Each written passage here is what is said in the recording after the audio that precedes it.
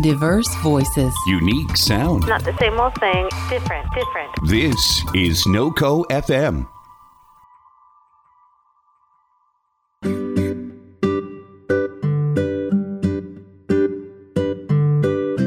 Black Lives Matter. Restorative justice, diversity, and sustainability. These are just a few of the topics we're going to cover in this episode of The Spark with my guest, Bill Timpson. Bill is a professor in the School of Education at Colorado State University here in Fort Collins, Colorado. He has written or co-authored 19 books, including several that address issues of peace and reconciliation, sustainability, and diversity. Dr. Timpson served as the lead PI for the Global Challenges Research Team, focused on writing case studies on the conflicts that often occur around competition for natural resources and what could be learned through peace and reconciliation. Such an interesting show today. I'm glad that you're here to join us. This is The Spark. I'm your host, Stephanie James. Since you and I met for coffee several months ago, maybe 4 months ago now, 5 months ago, our whole world has changed. That's right.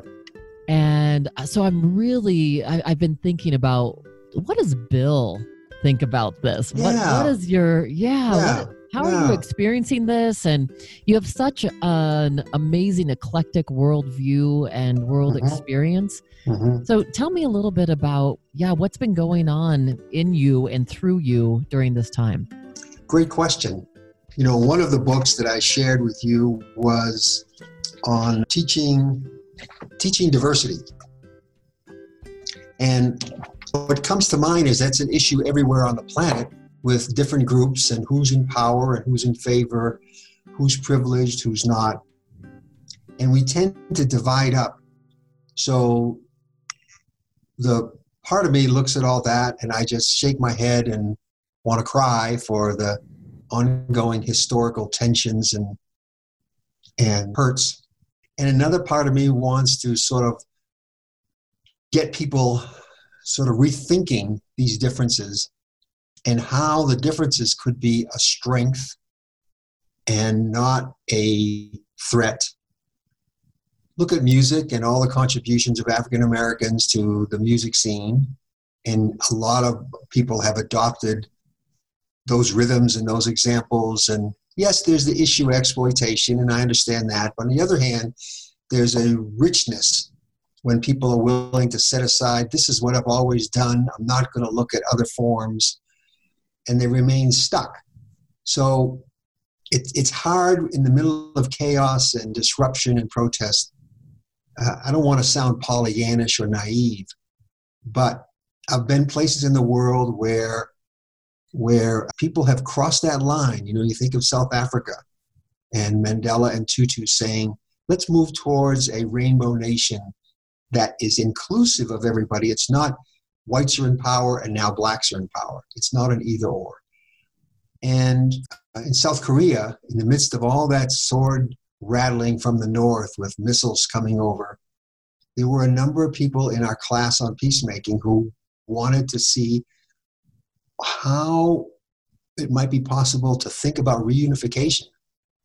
So while American news headlines were blasting the threats from North Korea, there were active duty military officers in my class who were saying, we understand what's going on in the North.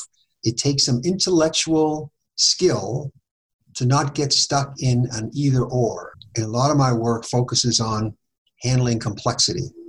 So what's happening today is, to me, is an example. Sadly, in our schools and other places, we emphasize dichotomous thinking. So yes, no, right, wrong. You're for Black Lives Matter, you're against it. You're for individual freedom and history to keep the statues, or you're against it. And yet, to handle the complexity of the situation, we have to get past that either or, be willing to understand other perspectives, even if we disagree, and be willing to be open to conversations about how do we move forward. And I'm hoping that this turmoil will get people to look beyond the protests, some of the data coming out about the victims of the pandemic and how it's disproportionately poor people, Black and brown people. It's a reflection of a horrifically broken healthcare system and a reflection of income inequality in this country. And those questions are tough for people to handle, especially if they're stuck in a sense of, I earn this, this is mine, don't even think about coming near it, as opposed to what I see in Scandinavia is more of a collective commitment to community, that we're willing to tax ourselves so that everyone has health care, so that everyone has good schools, and it's not just the wealthy suburbs who get those benefits. So I'm torn, I see it, and I want to get people in the room and start talking, but I want to say, let's move forward. Let's be honest and open and listen and empathize and move forward. A lot, you write about that in your own book. Yeah, absolutely. And I really do feel like what you're saying, it's like moving from these polar opposites, from these total diverse pendulum swings into a middle of where we can find some balance with one another. And that is going to be a shade of gray. It is. And that's what I think it's uncomfortable, because it's much more comfortable to be further out on the end and holding on to our rigidity and our beliefs. Instead of, stepping into this place in the middle where it's a little more uncomfortable, there's a growth edge, which is never comfortable, and where we actually drop into our hearts and listen to one another instead of just trying to prove that we're right. And it may not be anything that our parents, our community, our friends equipped us to do. I'm thinking in Northern Ireland. I spent quite a bit of time there. 400 years, 400 to 600 years, depending on how you want to count it, of conflict, violence, trouble, civil war at times. The British had colonized Northern Ireland and put the locals in a subservient position, not too far removed from slaves or serfdom, second-class citizens, they couldn't own property, et cetera, et cetera. So it's been hundreds of years of pushing back in conflict, and both sides had gotten armed. So you had paramilitaries on both sides. And the troubles exploded in 72. The British troops were keeping the peace. Think about our own troops in Washington during the chaos. There was a nonviolent protest, and the troops opened fire on the marchers, and 14 were killed, 17 wounded. And the IRA, the Irish Republican Army, announced that was it. If the British are going to use combat troops against its own citizens, then we're at war. And after that, you saw 20 years of bombing and killing and taking the war over to the United Kingdom. And finally, in the midst of all that, how are they going to get out of this, us or them? And the population was pretty evenly divided, Protestants and Catholics. So, if the Protestants won, were they going to kill all the Catholics? If the Catholics won, were they? No. So in the midst of all that chaos, a grassroots citizens movement emerged, challenging the citizens, all of them, of Northern Ireland, that, we have to move on. And they would say to the boys with the guns, because they controlled the conversation, they would say, listen, guys, we've been trying bombs and bullets for 400 years. And we don't see any improvement. Where our economy's stagnant. There's tension where people don't feel safe. They feel threatened. We want a new way forward. It's not going to be us or them. It's going to be a collective, like South Africa, inclusive. And that percolated. So Mary Maguire, who won the 1976 Nobel Peace Prize, her nieces were killed by a escaping IRA guy driving a car, being pursued by the police, crashed into a sidewalk, killing her 3 nieces. And she said, that's it. I've had it with being a citizen, too quietly accepting all this.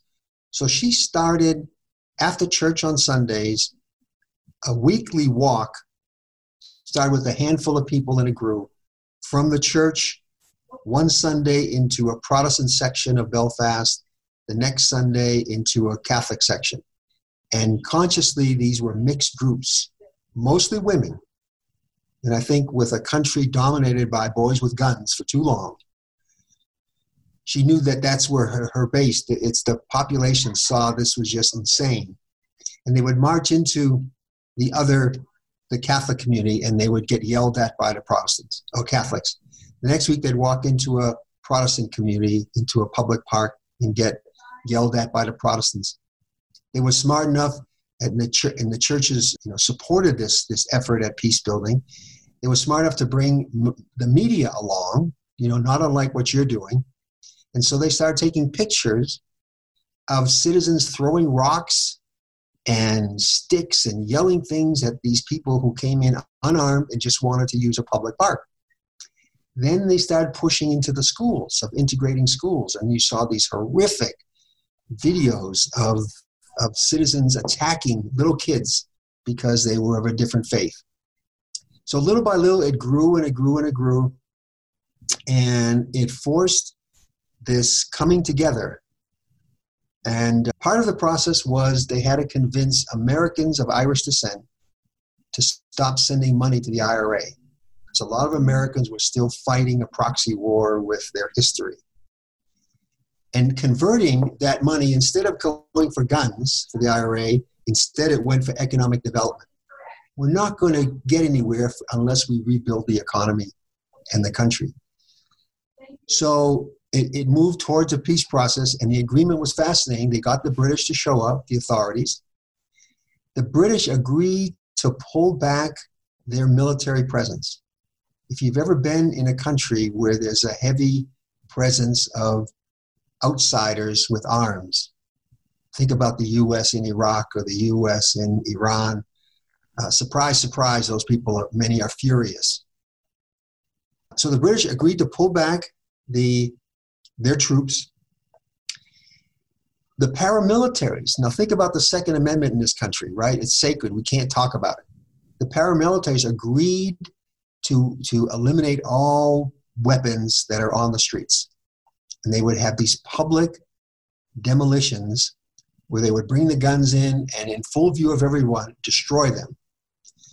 So suddenly, if there was a disagreement, and think about the protests, it didn't escalate because you didn't have people walking around on the streets with guns and bullhorns and, things getting out of control.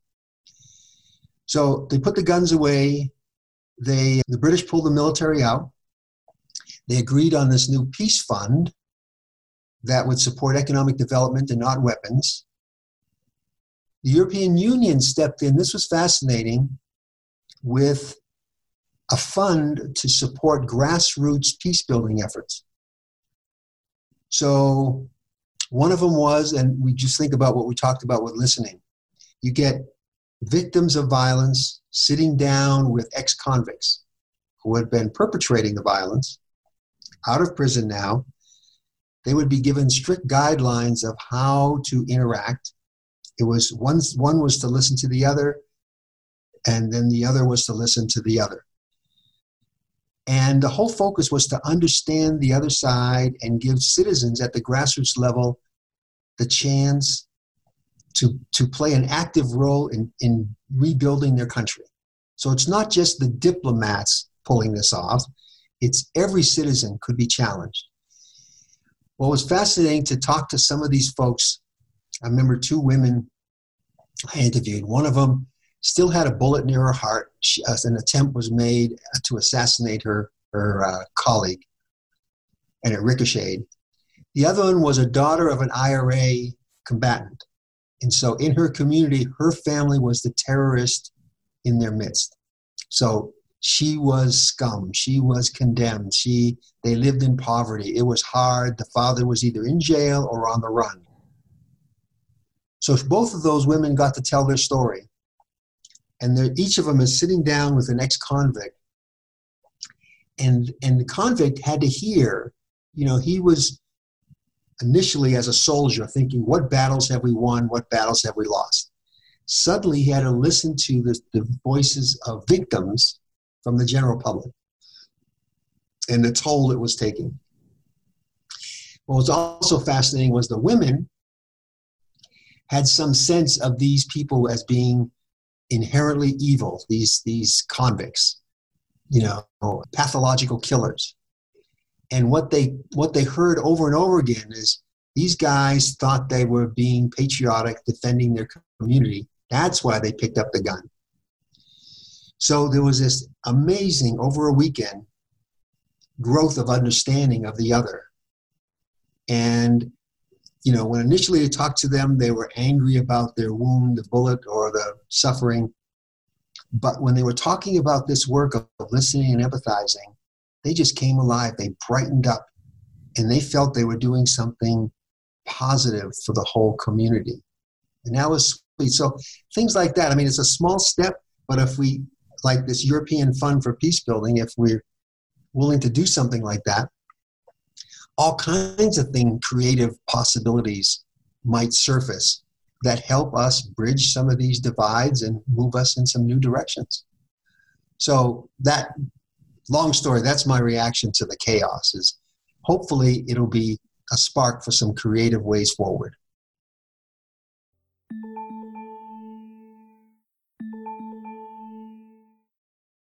It's so powerful. I mean, I was getting chills on the top of my head as you were talking about those women. And, what strikes me, Bill, so much about our conversation and what you're sharing right now is that the focus isn't on, let's try to see, again, who's right or wrong, or let's focus on being anti-protest or anti-this or anti-that. It's like, no, how can we move forward? It's like nothing was solved by anti-war movements. It's by creating a peace initiative. That's right. By creating a peace movement. And we need these models for what it looks like. Right. Now, we needed to stop the Vietnam War. We needed to stop the war in Iraq. And we know that in general, the public moved that way. But then you're right. So here's another example from this Northern Ireland story. Mayred Maguire, who won the Peace Prize, insisted that anyone who comes on these walks on Sunday bring an umbrella.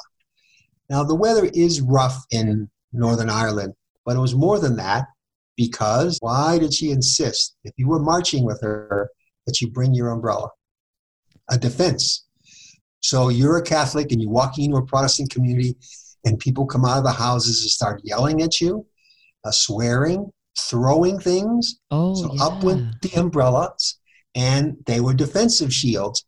And then with the press there, suddenly you had visual images. Here's Stephanie James, and she's unarmed. She's protecting her head from bottles and rocks being thrown at her.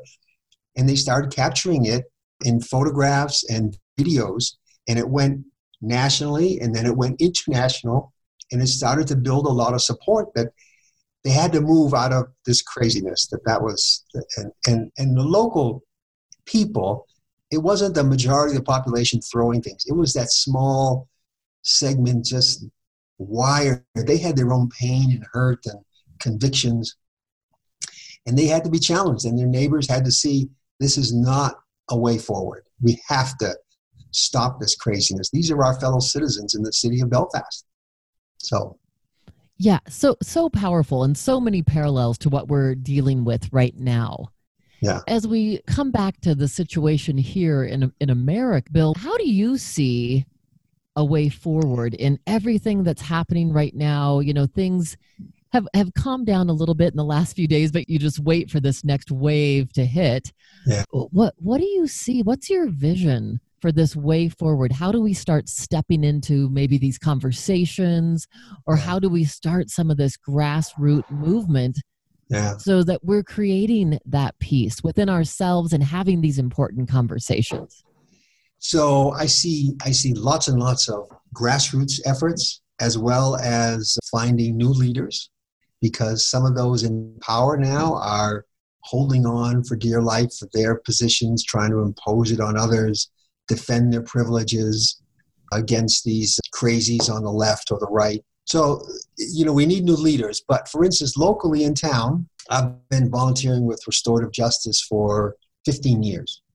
And it's a totally different paradigm to dealing with offenders and conflicts and violence, and a shift from punishment. So something happens. There's a boy who brought a pellet gun recently to school. And once someone in the school saw the gun and alerted the school administrator, They quickly called the police, and there was a lockdown and all that. The kid's a little oblivious. We think, there's some other things, divorce at home, etc. Maybe it was attention seeking, etc. But instead of the only response being retributive justice, criminal system, there was a law. You needed to know the law. You broke the law. You're going to jail, or you're going to pay a fine, or both. That's retributive justice, punishment. The focus in restorative justice is learning and healing. So this kid chose restorative justice. So we're pushing him. He's writing letters of apology to parents and school officials and the police, forces him to think of what he did, why he did what he did. He's doing community service. So how can you repay the harm? So he found a nonprofit that he's putting some number of hours in. And during that time, hopefully he's thinking about what he did. He's going to counseling. So some of these folks, need some professional help to move out of where they are and get to some deeper. And maybe it is divorced families that, made him think he was oblivious to everybody. So he's doing a number of things, but the focus is not pay your fine, young man, and then don't do it again. Next time it'll be worse, or sit in jail for a week or something. It's, you need to learn something. You need to take some responsibility. And that's part of it. He had to acknowledge what he did. So he couldn't hide behind a lawyer saying, I didn't do that. You can't prove that I wanted to bring the gun. It was a mistake. So instead of getting lawyers arguing, he had to take full responsibility to go into the system. And that's what they use in South Africa after apartheid. How are we going to bridge the black-white difference? And part of it was to set up a Truth and Reconciliation Commission. And those who had committed crimes or offenses had to come in, say what they did, apologize, ask for forgiveness from the families.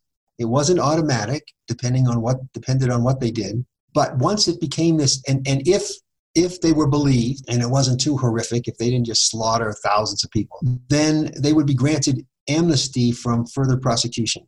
So there was a big reward. And locally with restorative justice, if they go through the program, their record of arrest is wiped clean.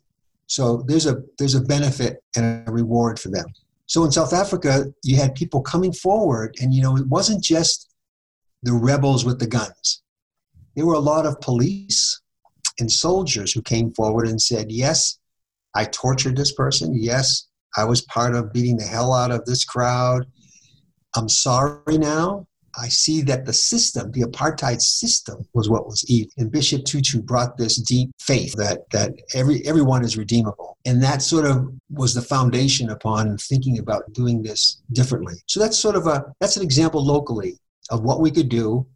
And restorative justice came in with the support of local police and local judges. It's much cheaper than just hiring more police. Most of us working with it are volunteers. And so that's an example of one way forward in one segment of society that could build some new capacities for listening, for understanding, for empathy, for solving conflicts differently.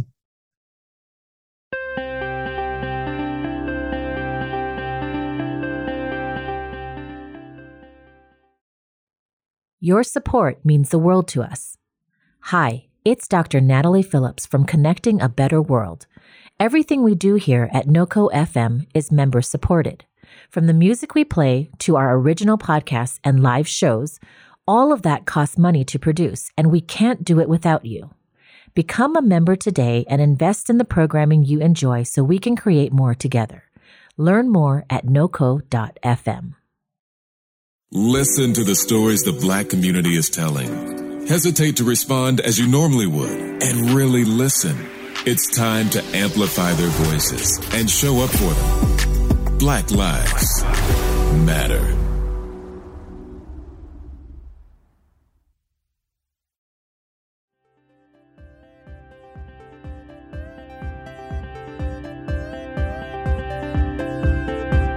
As we do that now, if we start having these, and I do feel like some of these tough conversations are happening, that we can start to see our way through.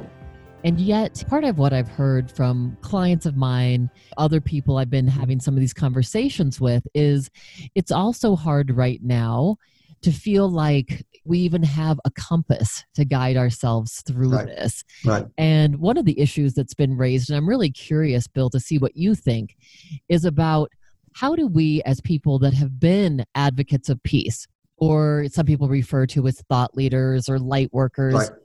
how do we show up in this current situation and not take on all the guilt and take on, it's like here we've been dedicating our lives to putting positive and peace and good into the world, and yet there's still this piece of, well, that's not enough. Or we hear right now that you still haven't been doing it right. Right. That's a big question. A lot of my work is around sustainability. How do we promote that? And with the threat of climate change, I heard a podcast the other day about the species extinction, and one guy claiming we may be within 10 years of seeing some collapses. And it's mind-boggling. How do you not get paralyzed by thinking about something like that? On the flip side, we were just out having breakfast today, coming from physical therapy, and the restaurant, because of the virus, put these, sugar and salt in separate packets on the table. And when we get takeout, because a lot of restaurants aren't open, we get an awful lot of plastic. So when you look at the problems with climate change and you see images of all this plastic in our oceans, it resonates. And so on a personal level, I find myself saying, there's no easy answer, but I refuse to continue to accept plastic as the only. So we shop at the co-op with bulk foods as much as possible. So I know in my own brain there's been a huge shift. Plastic used to be sort of this miracle invention, and now it's everywhere, and it's threatening. But that's something any individual can do, is to see how their own personal behaviors, their diet, their use of transportation. I haven't been on my bicycle in 2 months because of the surgery. And as much as possible, all year round, the sun, warm, heat, rain, snow, ice, I'm on my bicycle as much as possible. People at work thought I was a little insane, but to me it was a regular reminder that I needed to act differently and think differently. And so I think that's one way I'm dealing with sort of the craziness of it, is just try to make sure my actions are in alignment with what my beliefs are. And because of climate change, if I need to start thinking differently. So we have one car in the family, and we've had talks recently about, could we even move away from one car? Because it sits in the driveway most of the time, because in decent weather, we're on our bicycles. So why are we having this polluting machine in our driveway 24/7, and we use it 2 or 3 times a week? What about car sharing? What about other models of transportation?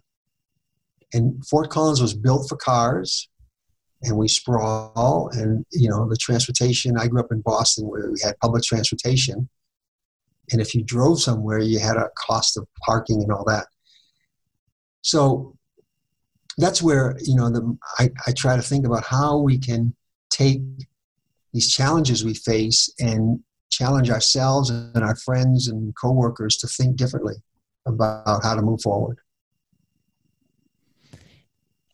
And some emotional intelligence, that you write about. How do we not get lost or demoralized in the emotions, and how do we pull ourselves up and move forward in a new direction? And that's really part of what I'm asking, because I do think that, and I love, part of what I'm hearing from you is that it is each one of us individually. It's our responsibility to kind of put ourselves in check. Really ask ourselves, how conscious are we being? Right. And so whether it's climate change, and, the other thing I'm thinking about is with what's going on right now with the Black Lives Matter, right, and the protests. And, sometimes we're hearing from some of those folks in the protests saying, okay, even though you're an aware, conscious person, you're Mm-hmm. still not doing enough. Right.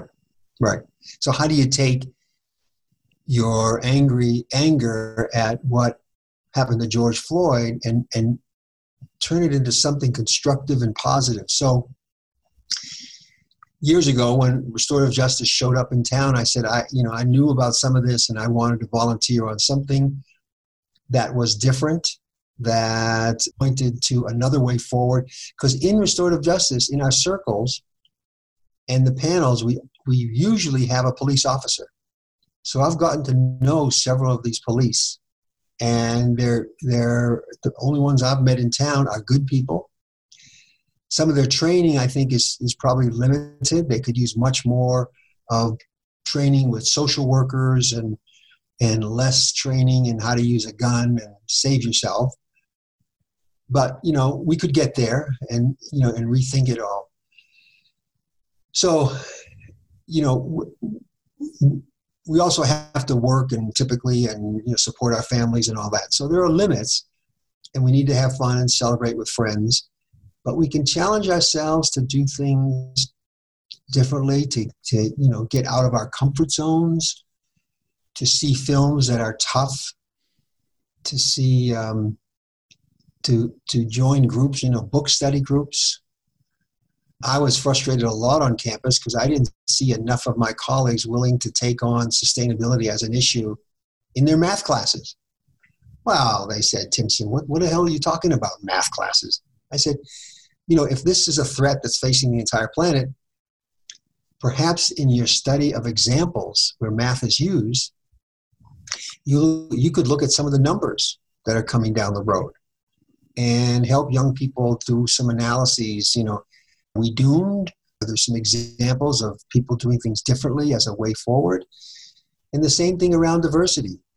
The chemistry people said, well, this is chemistry. This is not diversity. Well, your graduates from this chemistry class go out into the world. And if they don't have decent values around diversity and being with people who are different, they may just perpetuate the systems that they're in. So it's not, education is not the be-all and end-all if it's too limited. It needs to be expansive. Educators need to be challenged. Are they preparing people for the future? Or are they just locked inside their own disciplines? This work on diversity and peace and sustainability, it's inherently interdisciplinary. It's not just environmental studies or sociology or economics. It cuts across. So I've done a lot of work with case studies like they use in law school or business schools because they deal with complexity. And a lot of faculty honestly get very nervous because they're trained as subdisciplinary experts, chemistry, organic chemistry, physical chemistry. And you say, yeah, but what about the craziness in the streets? And what about the tear gas that's being used? There's chemistry there. And that makes them nervous. No, that's not in the curriculum. The curriculum is set Tuesday in June. I have to be dealing with this and covering this, and they have to take notes and pass tests. And I get some of that, but it's such a minimal expectation. And we're educating citizens for the world. So I think any of us can push on existing areas of that are problematic or rigid and contribute to church communities. I went in November, I joined the Plymouth Congregational Church in town and went down to the border area to look at the wall and the refugee situation. And then last spring in May, I joined a Presbyterian group that went to the Ukraine and Russia because that conflict was boiling up, to see what people from faith communities might do to see firsthand what's happening and maybe be a presence for something different happening. The craziness at the wall with Trump is not changing that I can see. The pain is still there. But in Ukraine, things have calmed down. They pull the troops back, they exchange prisoners, they're having a summit. So there's been some real progress over there, and anybody can do that. Plus, it was a great trip and good people. And so who we surround ourselves with. in restorative justice, a lot of these kids get in trouble because of who they're hanging with. They're bored, and so they want to go to the mall and rip off some stores. They want to build up their ego by stealing stuff. We see it on campus. Kids get in trouble with drugs, etc. And often they want to be cool, they want to be accepted, and they get pressured into this and that. So that's another thing. Who do we hang with? Who are our friends? Are they the kind of friends we would like to have? What would ennoble us, make us better, challenge us to be better? So we can all do that on a daily basis.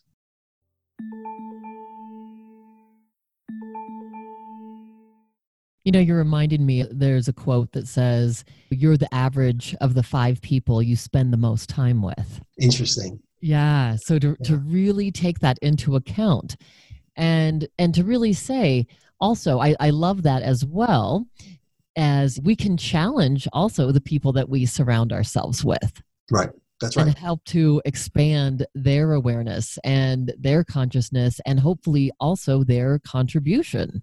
Right. And maybe choose some different friends. That's what happens with a lot of these young people. They get with the wrong group and they're trying to impress kids who are doing things, the mischief maker who gets the attention in school and in the neighborhood. Well, maybe you need some other role models. When I was in Cleveland teaching inner city, there were kids at the juvenile detention home who honestly wanted to be gangsters. I mean, those were the period people they looked up to. Rebelliousness, carrying guns around, doing drugs. And sadly, too many of them ended up in the state pen or got in trouble or never survived. But it's the choices they were making, And in Northern Ireland, the paramilitaries would feed off of the anger of the young who were unemployed, unemployable, poor education. They would often offer them some compensation for becoming a foot soldier. So they were the biggest, most attractive presence for a lot of these young men in particular. And it took, again, the peace movement dominated by women to challenge that mindset, that this avenue, this militaristic, violent approach was destroying their communities and their home lives. And I know that is true. I know one of the people I had on my show was John Raz, and he's a Hollywood producer, and he and Jim Carrey, the actor, do a weekly transcendental meditation group, and they work very closely with something called the Homeboys Project in LA, and they've helped over 30,000 gang members successfully exit. Wow, good for them. Good for them.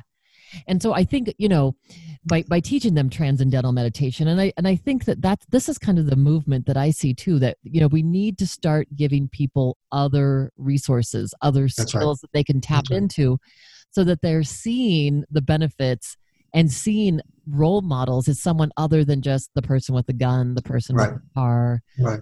And that, how we do that is important. I mean, we could yell at these kids. And we know from restorative justice work that never works. It just hardens them to, another adult yelling at us. It's about listening. It's about empathizing. It's finding ideas that get the kids excited about doing something different. Often they will listen to other kids who've turned a corner and let go of friends that were problematic or went to see counselors to deal with the drug issue or something like that. So it's how we deal with young people. And that's why I like this alternative approaches to education that are more discussion-based, student-centered. And then the critics will say, yeah, but they've got to pass tests. They got to know something. Well, there are medical schools that have committed to a problem-based learning approach. And you say, wait a second, doctors have to know surgery. Yeah, and there are plenty of resources for studying surgery. But they also have to know how to think on their feet, how to deal with complex problems that walk in where there's no easy answer. So Harvard, New Mexico, other places, they have this problem-based approach, and they still have to pass the exams. So there's a lot of studying on their own, but you don't need someone up front saying, learn this, memorize that, study that, this is on the test. You need people who are honest and real and bright and creative to say, all right, here's a problem, how are we going to do this? And to make it really student-centered. But that's a real challenge for the way we often are taught to educate. Get through the curriculum, hold them accountable, keep them in their seats and quiet, and make sure they're studying for the next test, because that will be the gateway for them to move on. And there's so much more that's possible.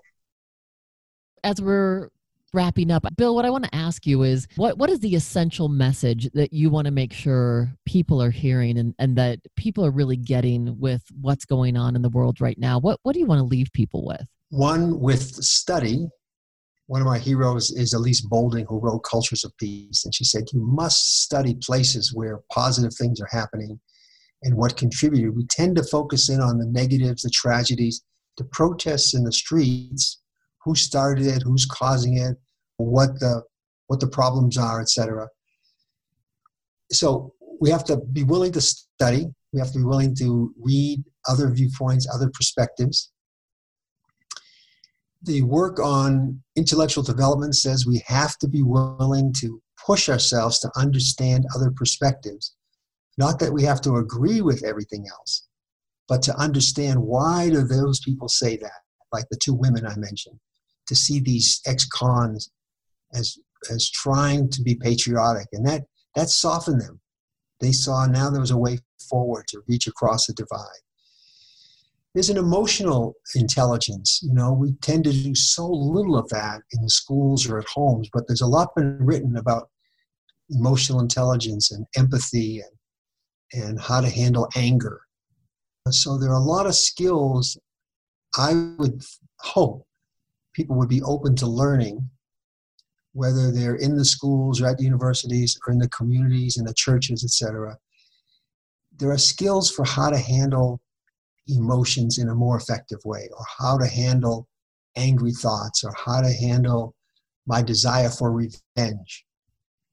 So in class, I had my students read Bishop Tutu's book, No Future Without Forgiveness. And he has a fabulous chapter on rethinking revenge. And if the Black population would just return in favor of what was done to them, you'd have an annihilation, you'd have a civil war. And he said, we have to be open to letting go of the burden of needing revenge, of seeing possibilities in other people, helping them. It's not a free pass to do whatever you want. There are consequences. But if you're willing to learn, we can bring you back into communities.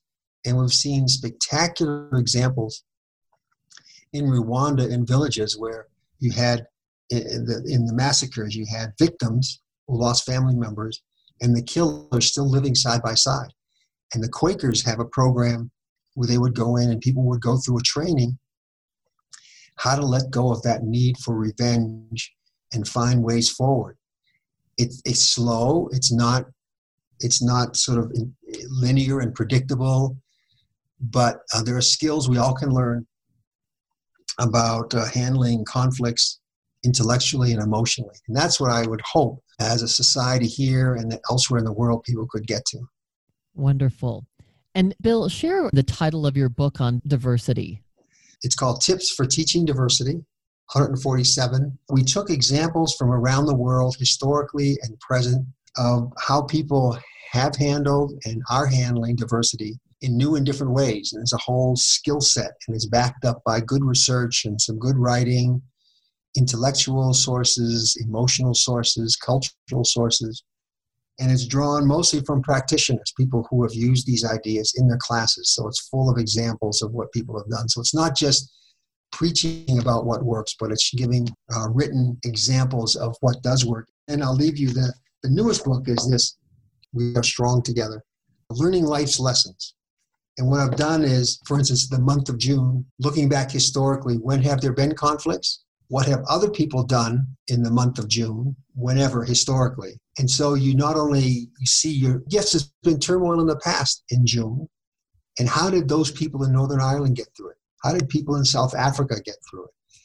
So there are examples out there historically that we can learn from and study and then challenge ourselves to move forward in a different kind of way.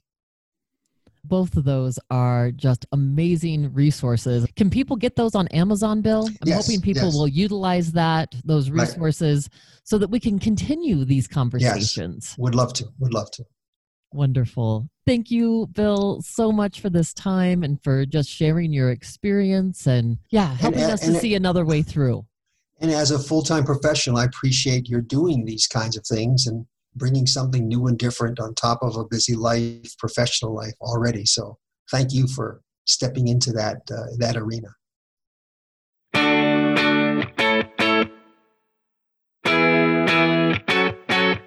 I really do hope that we can start embracing these kind of conversations and lean into them even when they feel uncomfortable.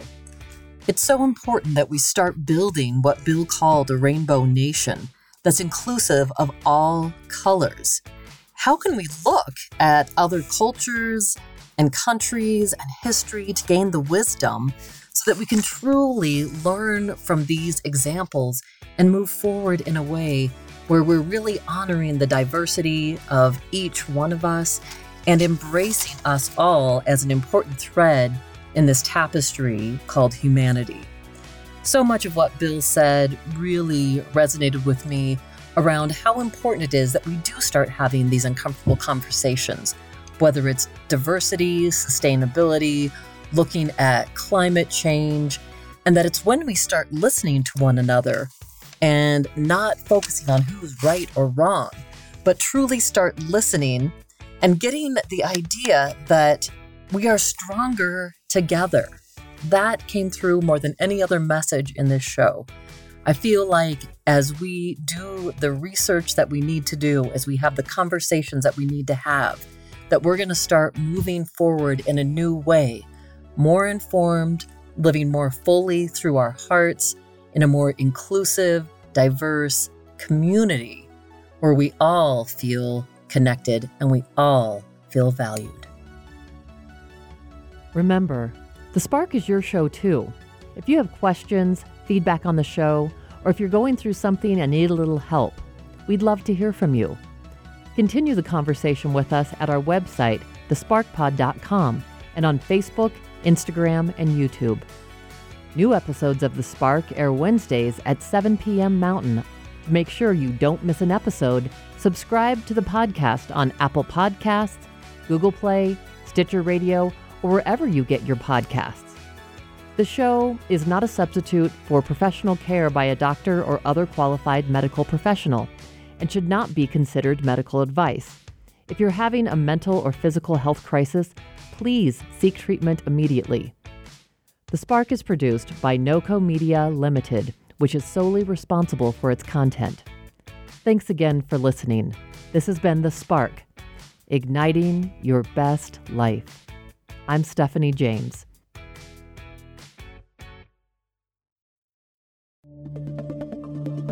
This has been a production of NOCO FM.